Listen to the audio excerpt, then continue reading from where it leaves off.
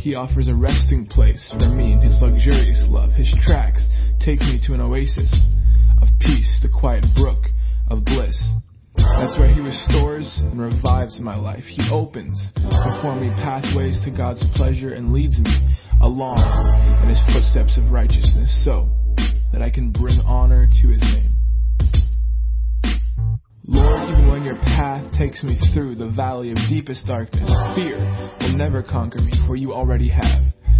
You remain close to me and lead me through it all the way. Your authority is my strength and my peace.